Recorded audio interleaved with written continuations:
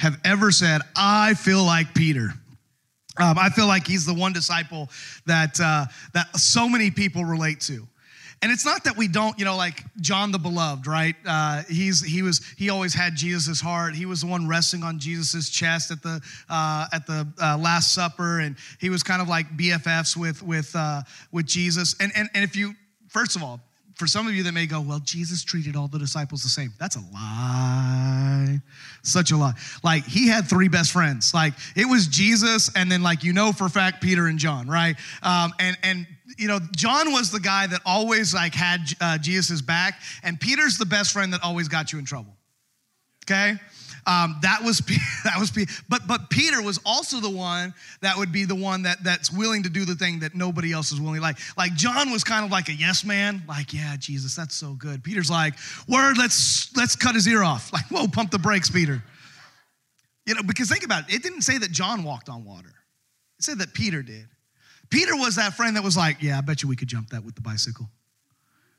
And y'all know, okay, maybe this group of kids don't know anything about that, but I remember, you'd make that sketchy ramp out of plywood and bricks, and you go, I could jump it, I could clear it, and Peter was that guy.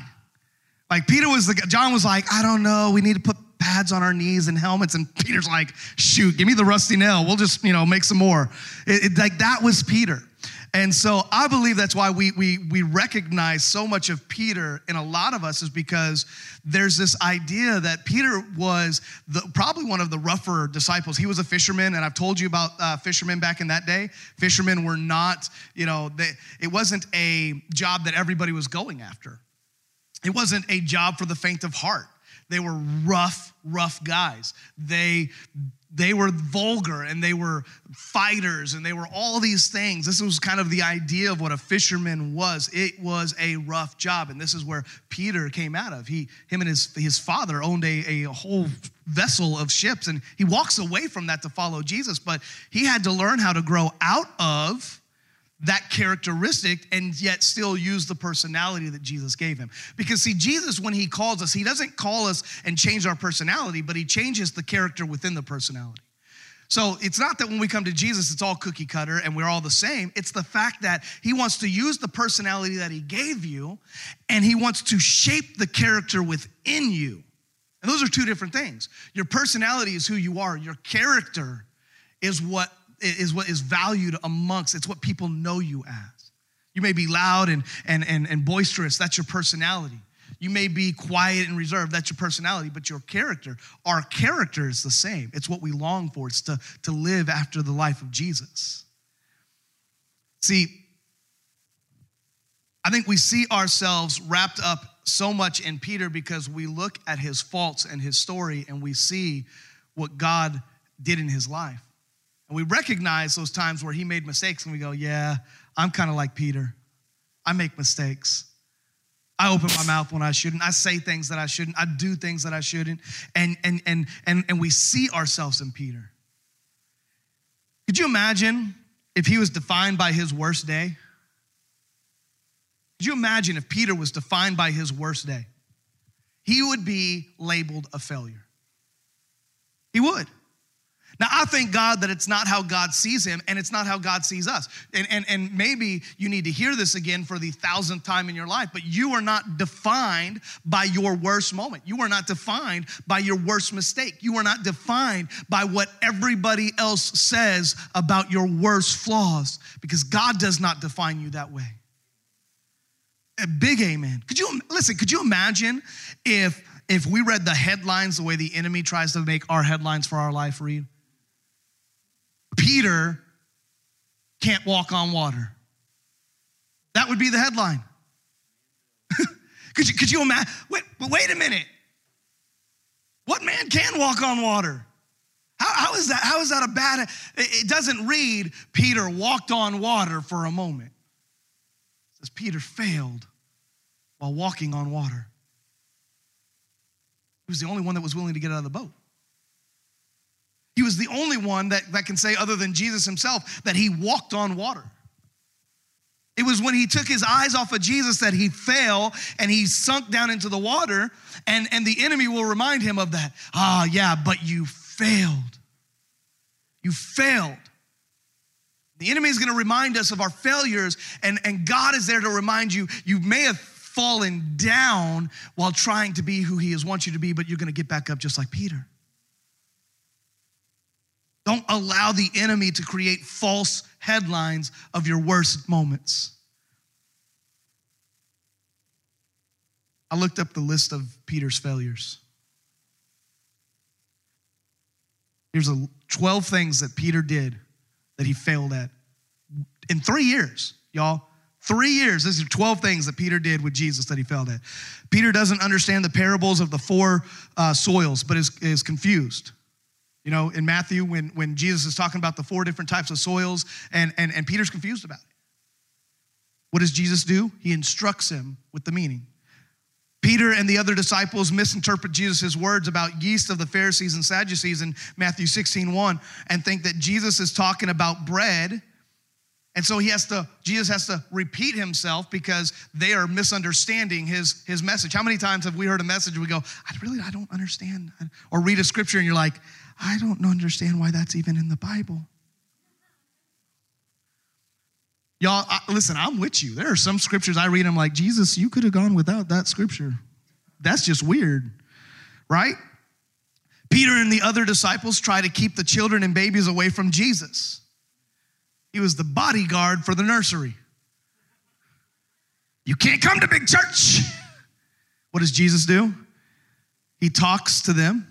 He's upset with them. He's upset with the disciples, but he teaches and he instructs them about what it means to be a little child in the faith. Peter fails to continue to walk on water. We talked about that one. But Jesus catches him and he instructs him. And this is the thing that I love about that story, is that the one that we don't really think about all that often, is that Peter walks back with Jesus. So Jesus picks him up out of the water and he walks back into the boat with him. Peter, filled with selfish ambition, argues with other disciples about which one is greatest. Who's going to be the greatest in the kingdom, God? It's got to be me, right? What does Jesus do? Jesus instructs them. Jesus doesn't have a meltdown, get frustrated with them. Oh, you idiots, I've been with you for 3 years and we're still arguing about who's going to be the greatest. Start over. Give me 3 more years, God. I'm going to go find new people. No, he instructs them. He doesn't reject Peter, but he instructs him. Peter speaks out in a holy moment on the mountain of transfiguration when Moses and Elijah appear to talk to Jesus about his departure. And no one is talking to Peter, but he suggests in that moment that him, James, and John, the 3 amigos to Jesus, should build 3 shelters and dirt huts to Jesus, Moses, and Elijah. Could you imagine? Jesus shows up, he's walking with you, he's there. All of a sudden, like these amazing prophets of old Elijah show up. I'm just gonna let you know, at that point, you best just sit back and enjoy the ride. Peter's like, oh, it's my time to talk. No, dummy, be quiet. And he said, hey, we should build worship huts to them. Jesus is like, shut up. Stop talking. God the Father gets involved with this one. What does he say? He doesn't reject Peter. He just says, this is my son in whom I'm well pleased. Peter speaks for Jesus without consulting him. I'm going to say that's a big no-no. I mean, I feel like, that's why we recognize ourselves. Like Peter's like, oh, I got this one, Jesus. Like he's all like, shut up, get behind, let's go, come here. Stop doing this. He speaks for Jesus without consulting him and commits Jesus to pay a tax. That we definitely don't like Peter now. He made Jesus pay taxes. When Jesus finds out, he doesn't reject him or even correct Peter. He just tells him what to do. He says, go down, grab that fish. There's going to be 2 coins in there. Pay the tax. The eighth thing that he did was Peter resist the single greatest reason Jesus became a human, to atone for the sins of the human race. Jesus severely rebukes Peter. This is the one time where you would say he almost rejects him, but it's not a rejection, it's a rebuke, and there's a big difference. Where he looks at Peter and he says, "Get behind me, Satan." He recognized the pride and the sinfulness in Peter, and he talked to the sin, not the person, and said, "Get behind me." He didn't reject him. He didn't say, "Peter, you're a loser and a failure, and I'll never be able to use you." But he told the sin in Peter to get behind him. However, Jesus does not reject him. He continues to correct and instruct him. The ninth thing that Peter does is he resists Jesus when he says that he's going to wash Peter's feet, right? At the Lord's Supper, he says, I'm going to wash your feet. And Peter's like, "No, you're not." And then he says, "But if I don't do this, all the rest of you is clean, but if I don't wash your feet, then it's symbolism to being clean in the kingdom." And he says, "Well, then wash all of me." "No, Peter, I'm not trying to give you a bath. Just want to wash your feet." And he corrects him and he instructs him again. The 10th thing is Peter fails to stand by Jesus' side and falls asleep in the Garden of Gethsemane with all the other disciples. He keeps going back to the disciples and saying, "Can you not pray for just a little bit longer?" He keeps going back and correcting them. The 11th thing that Peter does is he denies Jesus with an oath and curses. This is probably the one that is the biggest that we recognize, that he denies Jesus 3 times as he is going through his worst day. As Jesus is going through the pain and the hurt and the shame of being beaten for our sins and hung on a cross for our sins, Peter is there denying him. And the last thing that we see that Peter does, all before Jesus is gone after resurrection, Peter is completely overwhelmed by his sin, self-discovery of his own weakness, and quits the apostolic team. He says, "I'm done with this." He goes back to the only work he feels he can do, which is fishing. And we know this because in John 21, Jesus restores him. He finds him on the beach with the other disciples, and he calls them in, and he cooks them breakfast. He doesn't chastise them. He doesn't say, "Oh my gosh, you guys are all idiots. I spent 3 years with you day in and day out. You haven't got a clue." Nope. He calls them in, he cooks them breakfast, and he speaks to them. So you see this laundry list of things that Peter is, by our standards, a mess up. We wouldn't give Peter a microphone in church. We wouldn't know what he would have to say. We wouldn't let Peter run a ministry in church. And this is kind of what's wrong with American church, or I'll say not American church, Western culture church, because it happens in any place where there's first world, is that we start to put regulations on what it looks like to be leaders, and we tell people, "You're not good enough to do ministry." Peter, by all definition, would have never been hired at any church, ever. Peter, you can greet people at the door, maybe. You might even screw that up. You may see somebody you don't like walking into church and be like, "What are you doing here? You don't deserve Jesus." Like that's, Peter would make a mistake. And pastor would be grabbing him by the neck. "How about you just go sit down?" See, and yet, here's the crazy part, is that Peter is so instrumental in the church starting. I want us to look, and this is going to be the core of my message this morning, this scripture out of Luke 22, 31 and 32. We needed to see who Jesus was so that we can see, or Peter was, so that we can understand what God did with him. So Luke 22, 31 through 32, I'm reading this out of the Passion Translation. This is Jesus speaking to Peter. It says, "Peter, my dear friend, listen to what I'm about to tell you. Satan has obtained permission to come and sift you all like wheat and test your faith. But I have prayed for you, Peter, that you would stay faithful to me no matter what comes. Remember this, after you have turned back to me and have been restored, make it your life mission to strengthen the faith of your brothers." So Jesus speaks this to him before he goes to the cross. He speaks this to him before Peter denies him. He is telling Peter, "You don't even know, but you're about to go through some really rough time because you're about to make some really big mistakes. I'm letting you know that Satan's coming after you.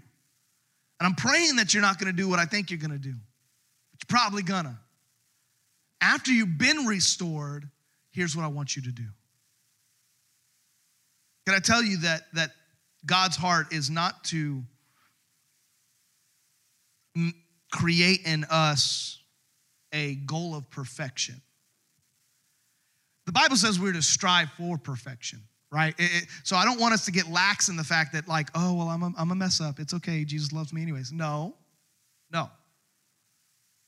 Okay, so let's put this theology thought process to rest, because Paul speaks about it later in the letters to the church, and he says, no, wait a minute. We don't use grace as a coverall to our sins just so that we can go and do whatever we want. Well, I'm just going to go and sin because I know Jesus will forgive me. No, that's not how this works. Paul says that. He addresses that to the church. He says, don't use grace as some Band-Aid, like Jesus is some, genie in a bottle that just forgives all of your wrongs. If you're using it, you don't really know who Jesus is, because Jesus would causes us to change our life, not just to go and do whatever we want and then know that he's going to cover it. That's cheap grace. And so he's telling Peter, listen, the enemy is coming after you. He has actually obtained permission to come after you. And I hope, and my prayer is that you're going to stay strong. But listen, if you fail, when you get restored, here's what I want you to do. So there's three things that I kind of got out of that message, that scripture. And the first one is this: we will all be tested. I know we're beginning on a very good note right here, right? Like, oh, this is so encouraging, Pastor. Oh, I feel so good. The butterflies are stirring in my stomach. It's just, Jesus loves me. You're going to be tested. I think one of the biggest faults of pastors, and I don't want to, I'm not calling any pastors out or anything like that, because every pastor has their own faults, and sometimes we all say stupid stuff. But some pastors teach bad theology. And that's just truth, okay? And if you preach a theology that says that when you come to Jesus, all things become better, you're not reading the scriptures right. And they'll use scripture to twist it and make it sound good. All things work for good for those who love him. All things work for good. It doesn't mean that all things are good at first. But when you love God and when you press into him, yes, he can turn your worst moments into a very good thing. Peter denied him 3 times, and yet he was the first one to preach a message. Your worst day can become God's greatest glory, but it doesn't mean that all things are going to be good. It says all things will work for good. We live in a fallen world, if you haven't noticed. The moment Adam and Eve sinned, sin came and was bestowed upon all of humanity from the moment that we're born. Which means that things like sickness, greed, hatred are all born into this world. And can I tell you, all of that will be there until Jesus comes back.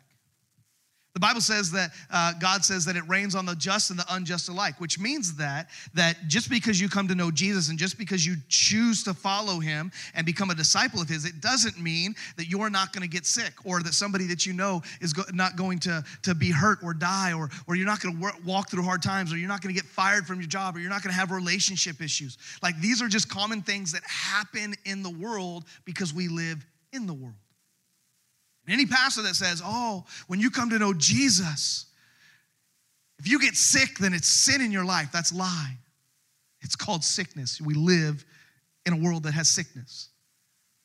I've listened to pastors say, if you're sick, you need to pray for healing. And if healing doesn't happen, it's because there's sin in your life. And you know how many people have been turned away from the church because pastors are idiots? And they want to create a theology that doesn't exist so that they can look good. It's no different than what the Jewish people, the Jewish religious leaders did. They created a version of their religion so that they always look good and everybody else look bad. And can I tell you that we're all tested? Every single last one of us. The enemy has one job: to keep people from living out an amazing relationship with Jesus. He does not want you to get to heaven. Newsflash. He does. His number one goal is not to make you join his team. It's just to get you off of Jesus's team. That's it. He does not want to see you living full of purpose, full of hope, full of faith, godly character, and biblically active. He's okay with you coming to church. The enemy doesn't care if you come to church. He cares if you're actively living out a faith. He cares if your prayers have power. He cares if your worship changes environments. He cares that when you're in an environment and there's something not right, that you have the spiritual authority to claim and proclaim Jesus in the middle of it. That's what he cares about. And he wants to keep you from living an amazing relationship with Jesus. If you don't believe me, John 10, 9 through 10 says this. Yes, I am the gate. This is Jesus speaking. Those who come in through me will be saved. They will come and go freely and will find good pastures. The thief's purpose is to steal, kill, and destroy. But my purpose is to give them a rich and satisfying life. He has this juxtaposition. The enemy wants to come and steal, kill, and destroy you. He wants to get you distracted. He wants to get you busy. He wants you to forget about who Jesus is in your life. He wants you to forget about those times where God showed up. He wants you to question everything and just go about living a good life. He doesn't even need you to be like some methed out crazy person. Go live your life. Get rich. Have fun. Don't know Jesus. See, a lot of times we point to the big sins, right? Oh, they're an alcoholic. Oh, they're a drug addict. Oh, they go around and just do whatever they want. Can I tell you that the Bible actually picks more in the New Testament? If you read the list, it's like gossiper, liar, like things that we deal with every single day. We like to go, oh, but I'm not like so-and-so. And God's like, no. Listen here, Peter. It's not about the big sins. You may have those in your life, but you know what? There's still some things that we need to work on. And the enemy's going to come and test you, and I want you to be strong enough to withstand that. The Bible says that the enemy roams around like a roaring lion looking for those who can devour. That's in 1 Peter 5:8. Peter writes that in his. Says, stay alert. Stay alert. Watch out for your great enemy, the devil. He prowls around like a roaring lion looking for someone to devour. So, just a side note to another theological. And when I use the word theology or theological, understand it's the study of the Bible and how we explain it, okay? That's all theology means.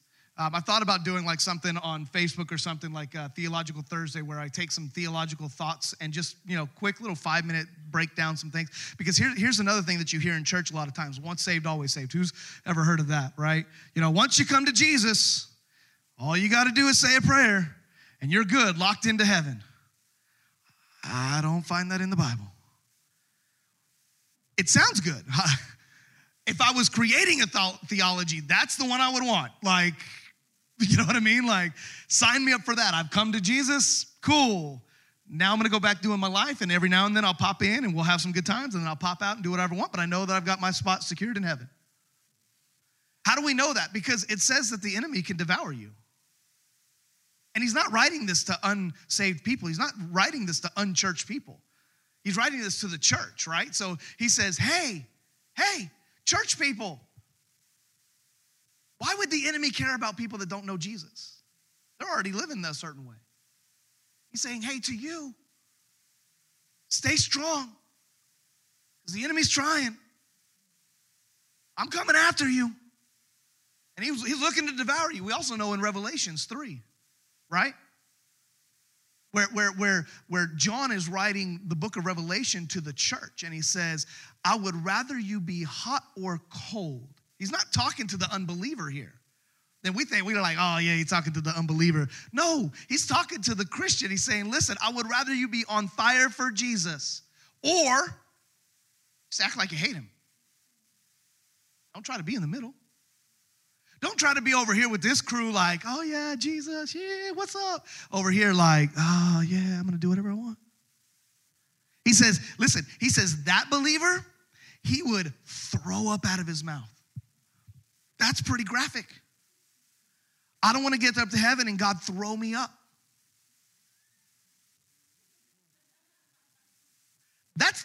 I didn't write the Bible, he did, right? This is how much it disgusts God that we have churches that don't actually live biblically active lives and that we just do church and have a great social gathering, but we don't live it out. And God is like, listen, I would rather throw up the lukewarm, I've been 2 weeks off. Forgive my mishaps. But I would rather throw you up. Like lukewarm Christians put a bad taste in God's mouth. That's what it means. I don't write this, people. So if you get mad, just email God. I don't know what his email is, though. So if you find it, let me know. But he says tests will come. Why? Because the Bible says that when tests come, it sharpens us. It refines us. It lets us know who we are. Knows where we're struggling. Knows where we need to get better. Even Peter failed some tests. We know this. But God. Amen? Like, if there's the greatest two words of all of our lives, but God. I was going down a bad path, but God. I was in a really bad situation, but God. I was at the wrong place at the wrong time, but God. And when we trust in God to do what only God can do, God can even when we fail tests, God can resurrect our life to a place where he's called us to. So we will all be tested. Just know that. The second thought is this, is that Jesus instructs and corrects, but he doesn't reject. And that should be a big amen. That should be a huge, I put it this way. If you'll know the difference, or maybe you don't know. How many have ever been questioned on what's the difference between condemnation and conviction, right? Here's the biggest thing. If you feel bad, but there's no change, like there's no guidance to become better, that's condemnation. God doesn't do that. Conviction will tell you where you're at and what it's like. Like if I started, I don't want to use names. There's a pastor that recently me and Cole were talking about who said some things in a podcast that I'm floored at. It's not my job. I don't know him personally, so I hope that God deals with him. But when you use words that are vulgar, especially as a leader and as a pastor, especially when you have tens of thousands of people that you influence, conviction would say, hey, that wasn't right. So here's what I want you to change, and you may need to apologize. Well, we like the change part. We're okay with the change part. It's the apologizing part that sometimes gets us. I don't know. He may have followed it up, but I don't know. But I would say that to me, he would not be worthy of listening to until he comes out personally and says, I was wrong, and I'm sorry, and I'm going to do better. Condemnation just says, you're a horrible person and you can never do anything for God again because you said those words. I mean, you see the difference, right? Condemnation stops us in our tracks and says, you are no longer worthy of being used for God. You might as well just quit. Conviction says, that wasn't right, but let's get back on track. God gives conviction, he does not condemn. God gives instruction and corrects, but he does not reject. Now, I will put this little caveat, okay? The Bible does say that if we reject him, he will reject us, okay? So I don't want to give you bad theology, but that's over the course of our life. If our life ended tomorrow and we lived our life in a way that rejected Jesus, then guess what? In heaven, eternity-wise, he's going to reject us. But until then, he is constantly correcting and guiding and leading us and helping us to become who we want. Every time Peter made a mistake, you find Jesus correcting and instructing him. Can I tell you, God's heart is to grow you, to show you who you are based off of who he is. When you stop looking at the world for your reflection and see it in God, faith happens. When you stop looking, you okay, brother? You need some water? Okay. Listen, I don't want you to die right here. I mean, listen, get some water. I want you to hear this, because here's the thing. We come to church a lot of times, or a service or a Bible study or whatever, and we see what God has called us to. We see who we can be in God.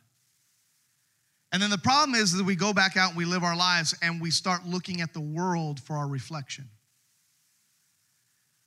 And it's really hard to hear God's voice and who he is calling us to be when we only give him an hour or 2 hours out of our week and the world has the rest of it. And so they start to tell you what you are or not, what is good and what isn't, what is correct and what is right. And we start to see our reflection in the world, and then we come to church and God goes, that's not who I've created you to be. This is who I want you to be. And it's so blurry and fuzzy because we've been looking to the world for our reflection and our purpose and our character, and we're challenged with the fact that we want to live for God, but we see our life in the reflection of the world. And I'm telling you, just like he told Peter, if your heart is to be restored, Jesus, through the Holy Spirit, will guide you through your faith life. But you have to be willing. He's not going to force you. He is not going to say, Chris, you're living this life that I can't stand, and he grabs his hands and he just walks him through it and says, you're going to be forced to follow me. No, he says, listen, I'm there for you. I want you to be this person. I've got a Chris version of you that is amazing, but if you don't want it, I'm not going to force it. The Bible says the Holy Spirit is a gentleman. He'll wait for you to make the choice. Once you're ready, he will lead you there. I asked this question to myself as I was pinning down my thoughts, is that, do we listen to the voice of God? Do we know the voice of God? Have we allowed the world to fog up the Holy Spirit in our life? Are we doing the timing that will grow us close to God? In other words, are we giving God the time? And once again, it's not like you have to give him 24 hours like you're a monk, okay? But do we give him time? Do we daily set apart time for him to pour into us and for us to have relationship with him? Do we ask for his guidance? Do we ask for his wisdom? Do we ask for his understanding? Because these are all things that the Bible says that we should ask for. God, give me understanding for your word. Give me understanding for this situation that I'm in. God, give me guidance to make this the right decision. I don't want to just do it because I feel this way. I want to have faith in the decision that I make. And listen, there's a massive difference between feelings and faith. Sometimes your feelings line up with your faith. Sometimes your feelings are absolutely atrociously against your faith. Just trust your heart. Bull. Bull. I will call bull all day long on that statement. That is one of the worst statements that the world has ever created. But why? Because where your heart goes, your life will follow. And if the world can get you to follow your heart, it will go wherever you want it to go, not where God wants it to go. The Bible says your heart is deceitful. Why? Because when feelings get involved, man, it'll feel good. Oh man, listen. That new car feels, I'm not looking at anybody. I'm just, listen. Because listen, and I say this because some of you have bought in cars in the last year, and I don't want like this. Listen, I love new cars just as much as anybody else, okay? But sometimes, and I've got my own buy a car story, okay? Ask my wife. I've told you guys before, I bought a car without my wife's knowledge. I thought I was great. I came home, I said, look at my new car. She said, you did what? I said, nothing. I said, my car was going to die eventually. I needed a new car. She said, you did it without talking to me. I literally came home on a Saturday morning with a new car, and she had no clue about it at all. And that still doesn't go well. We still don't talk about it. It's like Bruno. We don't talk about Bruno. We don't talk about that car, okay? And so, but that's the thing. Like, it would be like, my feelings were like, my car looks like junk, and it had scratched and keyed, and there's a big dent from where a teenager decided to sit on my roof of my car. I needed to get rid of it. The feelings felt like I needed a new car, and I did, but that was beyond the point. I didn't talk with my wife about it. I didn't trust God and listen and have influence the way that it needed to be. Do we listen to the guy? They're not dying, I promise. And if they are, y'all can make new ones.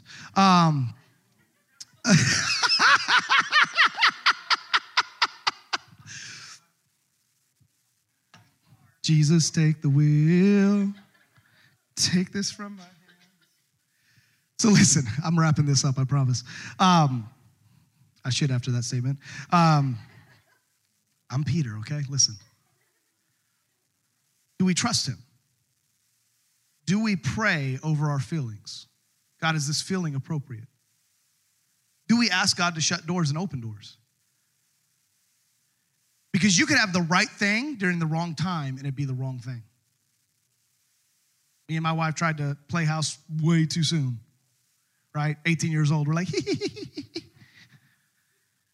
Her dad wanted nothing to do, and it wasn't that he didn't like me. He liked me, okay? He just wanted nothing to do with her having a boyfriend until she was, 18 and grown, okay? And when she turned 18, I was still 17, okay? I got a cougar, okay? So it's, I remember her 18th birthday, we went to Santa Cruz, and we would walk behind her parents, and we would sneak and hold hands. Like, so innocent, right? Like, it's not even, but here's the thing, is that we were going against the wishes, and we knew that if we weren't willing to be honest, that it wasn't biblical and it wasn't godly. So we knew that although it was innocent, there was no bad things happening. We knew that we weren't being who God had called us to be and being honest with them and being real with them. And this is why it's important when I say that just because it may not be everybody else's sin, it may be yours. We knew that it was wrong.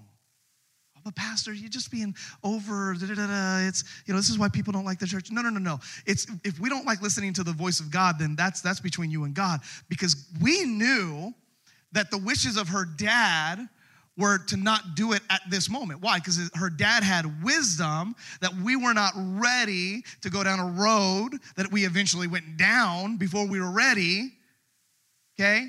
Now, we didn't have kids out of wedlock or anything like that. I'm not saying anything. But listen, even a little bit over the line when God is telling you to pump the brakes is too far. Are we going to listen to the world? It's okay. It's normal. You got to date like 1,000 people before you know. No, you don't. No, you don't. Now, I'm not saying that dating people is wrong either. What I am saying is this, is that you've got to listen to the voice of God in everything that we're deciding and every decision, because that's how the feelings and the world will get you to pull away from the instruction and the correction of Jesus. Be still and know that I am God. Seek and you will find me. Humbly seek God, as 2 Chronicles says. Lastly, the last thing that I see in Peter's story and the whole theme of my message today is called Hope Restored. It's hope restored has an active purpose.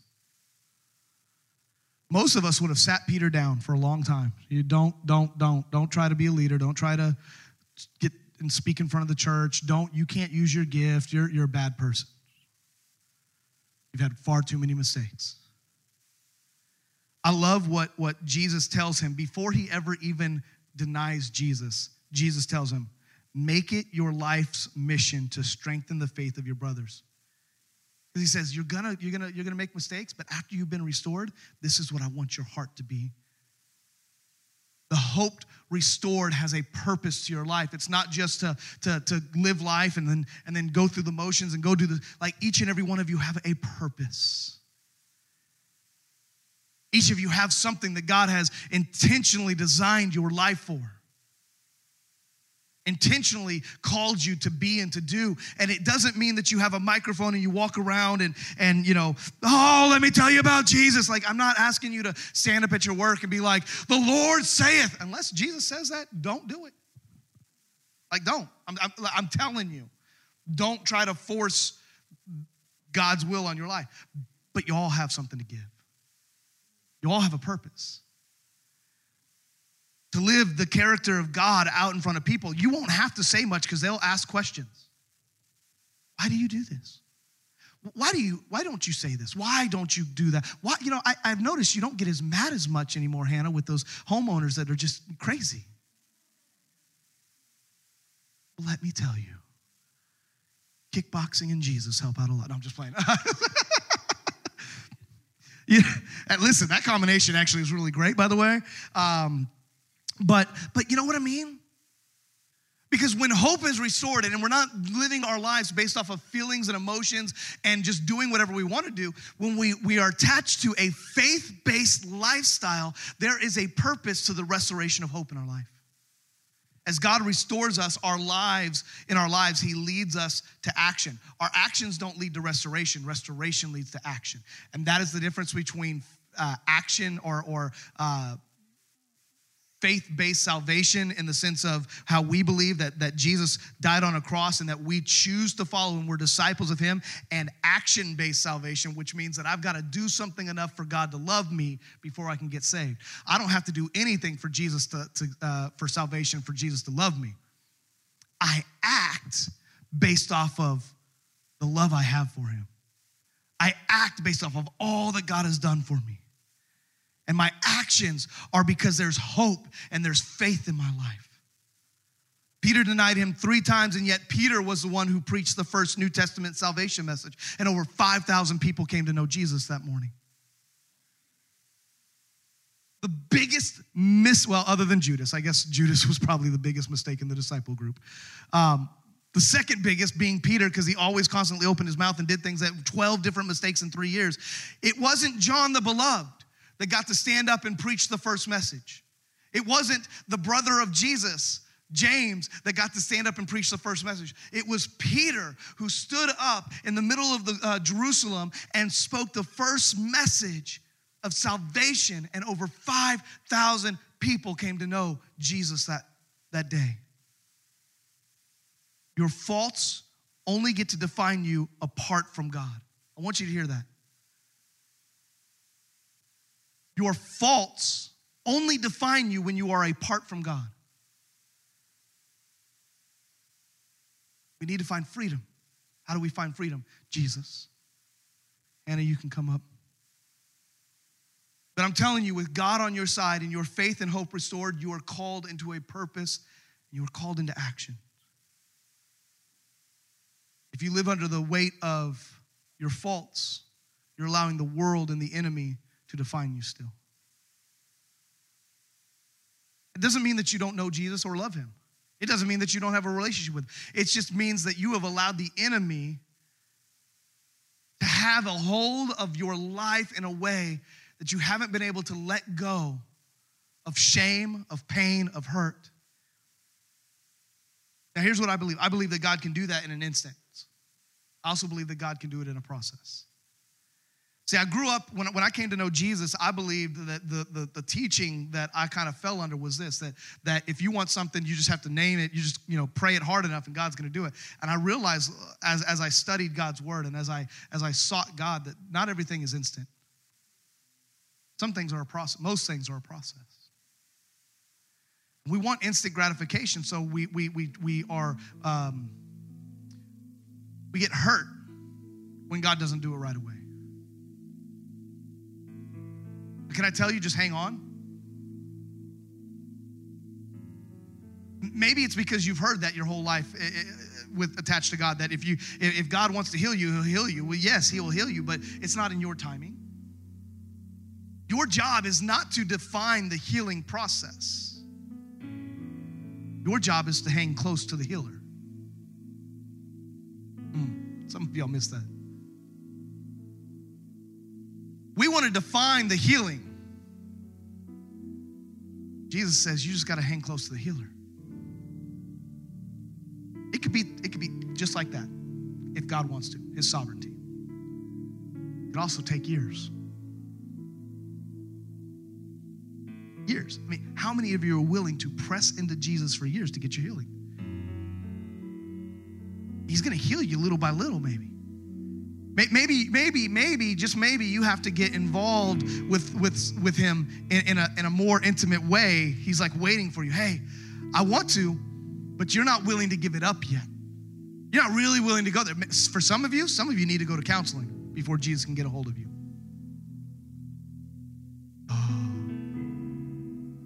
We believe in healing and faith, Pastor. Yeah, okay, great. But you're not able to get there because you don't know the questions to ask or the depth in which to ask. My wife went and did a freedom class in California. She goes, I didn't even realize the things that I was still carrying on in my life. That were creating struggles in our marriage. No, this is like 3 years ago. This wasn't like years and years ago. Like 3 years ago.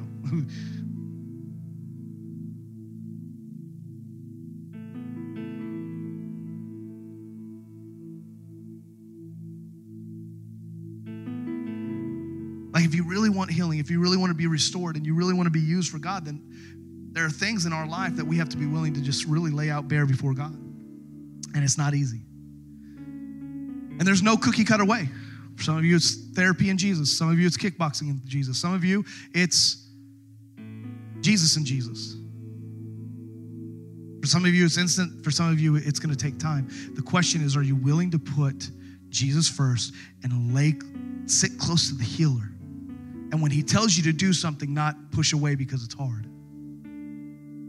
Alive in Christ, your hope is restored, creates a newness, not a brokenness. I had this visual last night as I was thinking about this. If I told you that I was going to give you something, you're like, oh, that'd be awesome. I can imagine, John, I'm going to give you a motorcycle. His wife's face just said, we're leaving the church. He was like, amen. But then I show up on Sunday and I've got this like 1972, which sounds cool because old is cool. But it's, but the front forks are duct taped. The handlebars are held together by zip ties. Around it is like glued together. But John, he said, I'll try it. But John, it's new to you. That's how a lot of us feel like our life is with God. Duct taped and zip tied. Nowhere in the Bible does it say that that's how God does our life. It says we have pains and we have past and we have shame and we have all these things that are in our life because we live humanity, but it never says that that's where we stay. And the enemy has gotten so many people, and I would say people in this room as well, to believe that I can live for Jesus, but I'm always going to hold on to my pain. You will never forget it, but it does not have to be a part of your story. I think the greatest aspect of our past is that the Bible says that Jesus and God forget about it. It says as far as east is from the west, but it doesn't say that we forget. So the enemy will use that shame and that pain and that remembrance to hold us back from how could God ever love me because? How could I ever speak of God's goodness because of what I've said before, who I am in the past? No. Listen to me. It may be what you've done, but it is not who you are. When I come to Jesus and I sit at the foot of the healer, he heals me. If I have to walk through the process, if I have to go to therapy, if I have to go find a group like Freedom Group, like Stephanie did with Carrie Garcia, which I think that a lot of people should look into, and I think my wife should probably do something here with her. And it's not just for women. Biggest lie the devil has ever told the guys, you have no emotions. Oh, but we'll get mad real quick. We'll get angry real quick. We'll get frustrated real quick. But when it comes to tapping into the pain and the past and the hurt, I'm a stonewall, I'm a man. I'm a lie. You want to see God use you? Allow your emotions to be free. It doesn't mean you're going to become a bubbling idiot that wants to go see ballet. I think that's what guys are afraid of. If I let my emotions out, then I'm going to become some sissy lala. No. You might just become whole. You might just become healed. You might just become the father and the husband that God has designed you to be.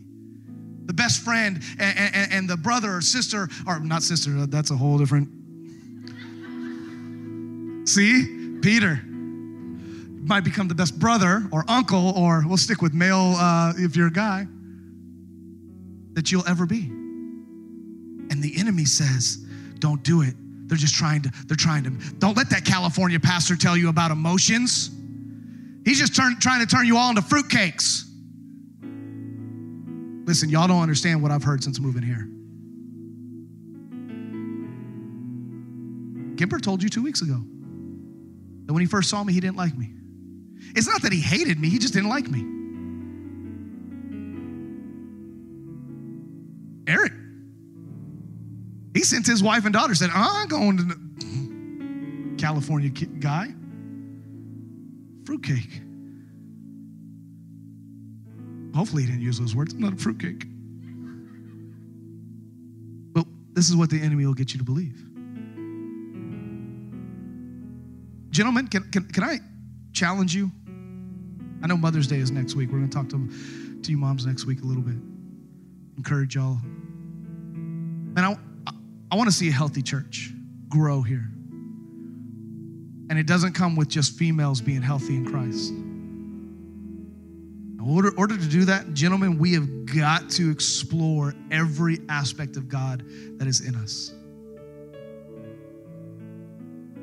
Like I said, it doesn't mean that we're not going to sit around holding hands and crying.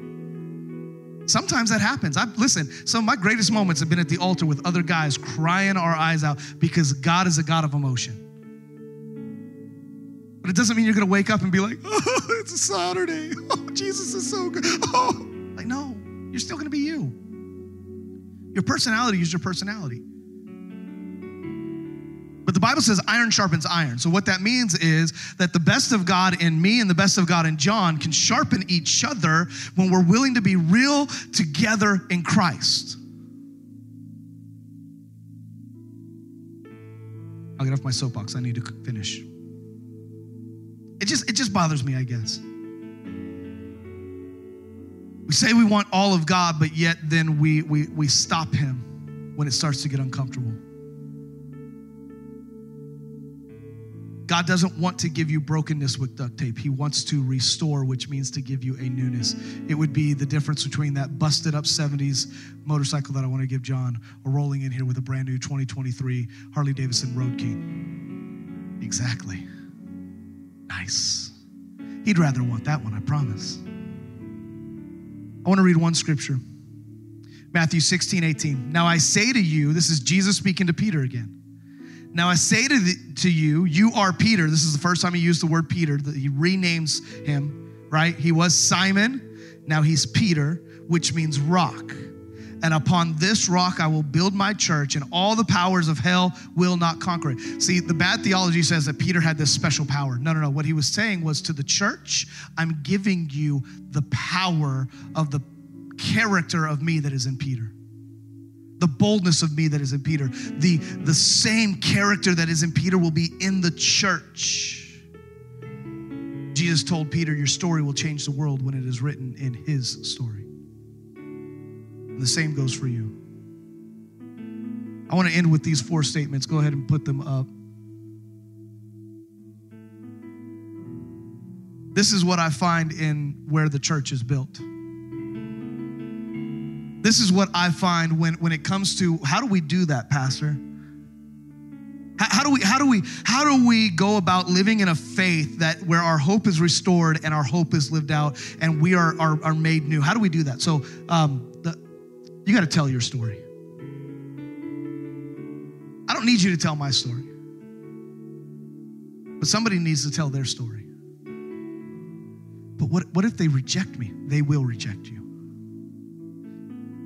I worked telecommunications for like 6 months in high school.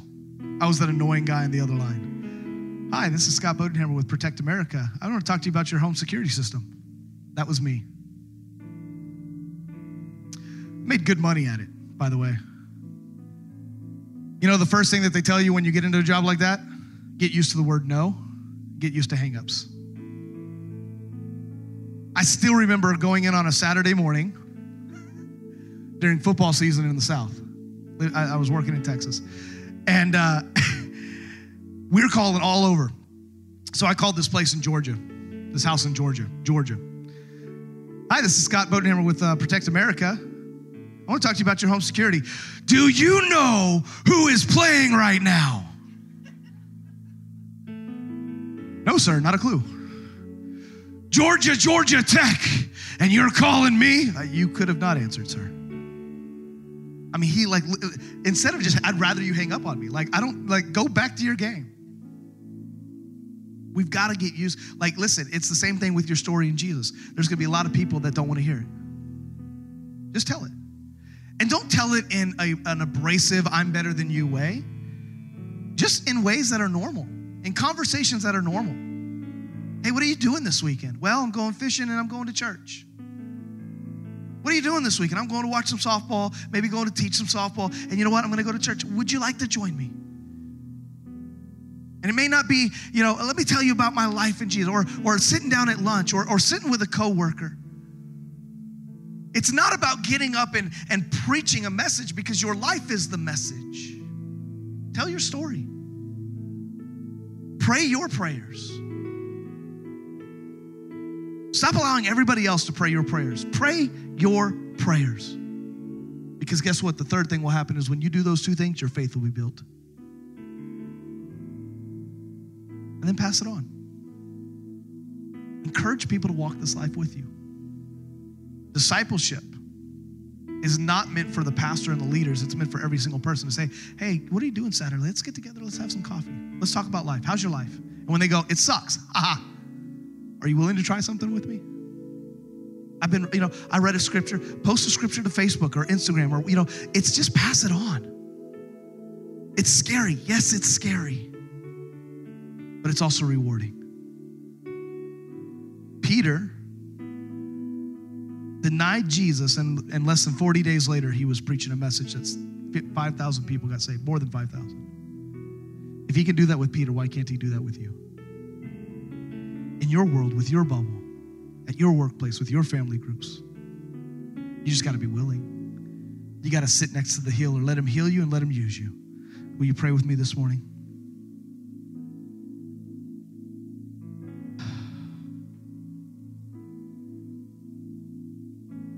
Father, I believe that there are people in this room that needed this message.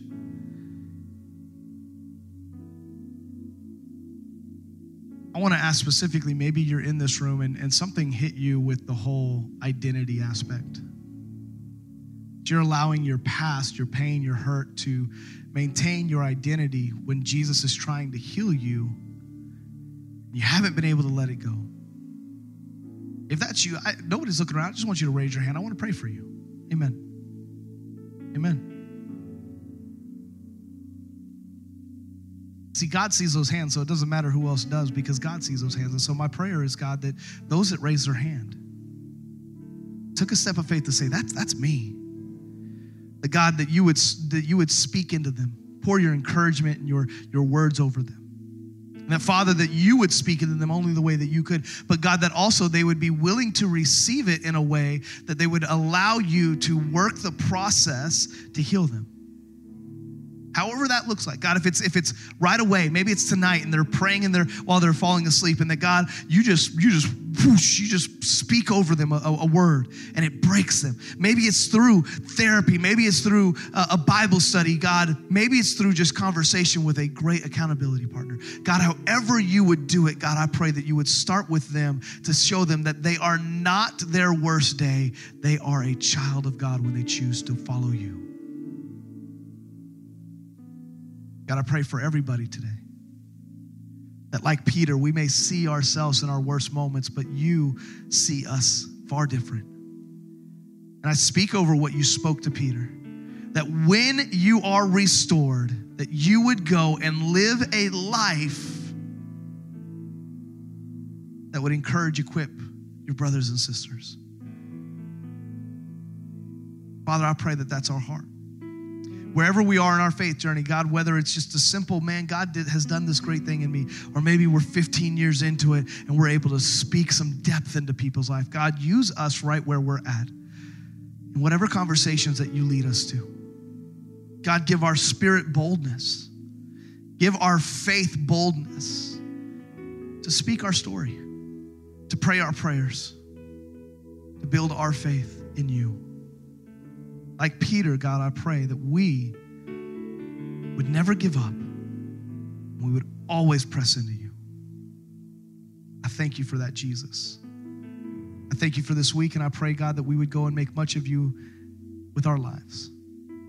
Show the world a good, loving God. We bless you, Father. God, I thank you for those that faithfully give to the church. God, I pray that we would continue to raise a standard financially for the kingdom, that we would be able to change our city with your goodness. Bless you, Father, in your name we pray.